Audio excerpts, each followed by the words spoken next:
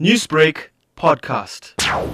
I think that we've seen situations where family members out in the community are concerned that they're not getting as regular feedback as they'd like. Either their loved one can't phone them directly, or if they phone the hospitals are inundated with calls and they can't respond to that. So in response to this need, Netcare then identified that we would establish what we refer to as the Netcare Family Connect line, which has a central number to dial, an 0800 number you should dial nationally. You'd give that Connect line a case number to identify the patient. That would be used by our professionals in the call centre on that side to identify where that patient is, which hospital of ours in the South African context, and then to provide feedback. They would reach out to the hospital and ask the hospital to contact the person that had called in and to provide an update on that patient's condition in our care. Social distancing and isolation is necessary in times like these, but that doesn't mean that it's easy to do that, especially when loved ones are separated at hospitals. What do you hope to achieve with the Family Connect line? We hope to give some form of reassurance back to the family of our patients in our hospitals as such, understanding that these are unprecedented times, whereas normally I'd be able to go during visiting hours and go see how my family member was doing or my loved one was doing. I can't do that now. And I think it must be incredibly frightening. So this allows us to establish that contact. This allows us to get some feedback to the loved ones of the patients and provide them with a daily update.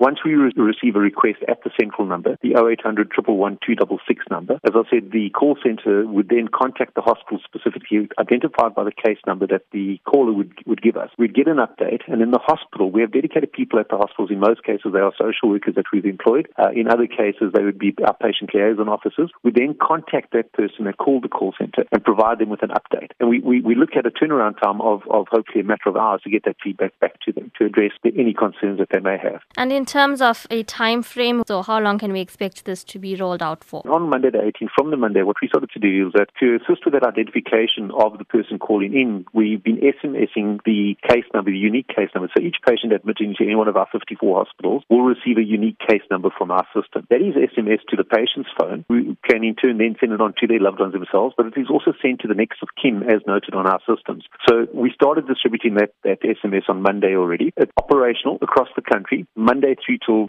Sunday. We operate from 8 till 6, Monday to Friday, and then from 8 till 5 on Saturdays and Sundays at this stage. If you don't have a case number, so for example, it wasn't on the list, you can still phone through to the call centre. They have a series of questions to go through because of patient confidentiality, obviously, to identify the caller. We would then get consent from the patient or from the patient's next of kin to share that information. We'd contact them as well. And we will run this for as long as the need is there. So I certainly see where we are with COVID at the moment, that this will be in place for some time to come until we are well past the second surge and we return to some degree of normality again.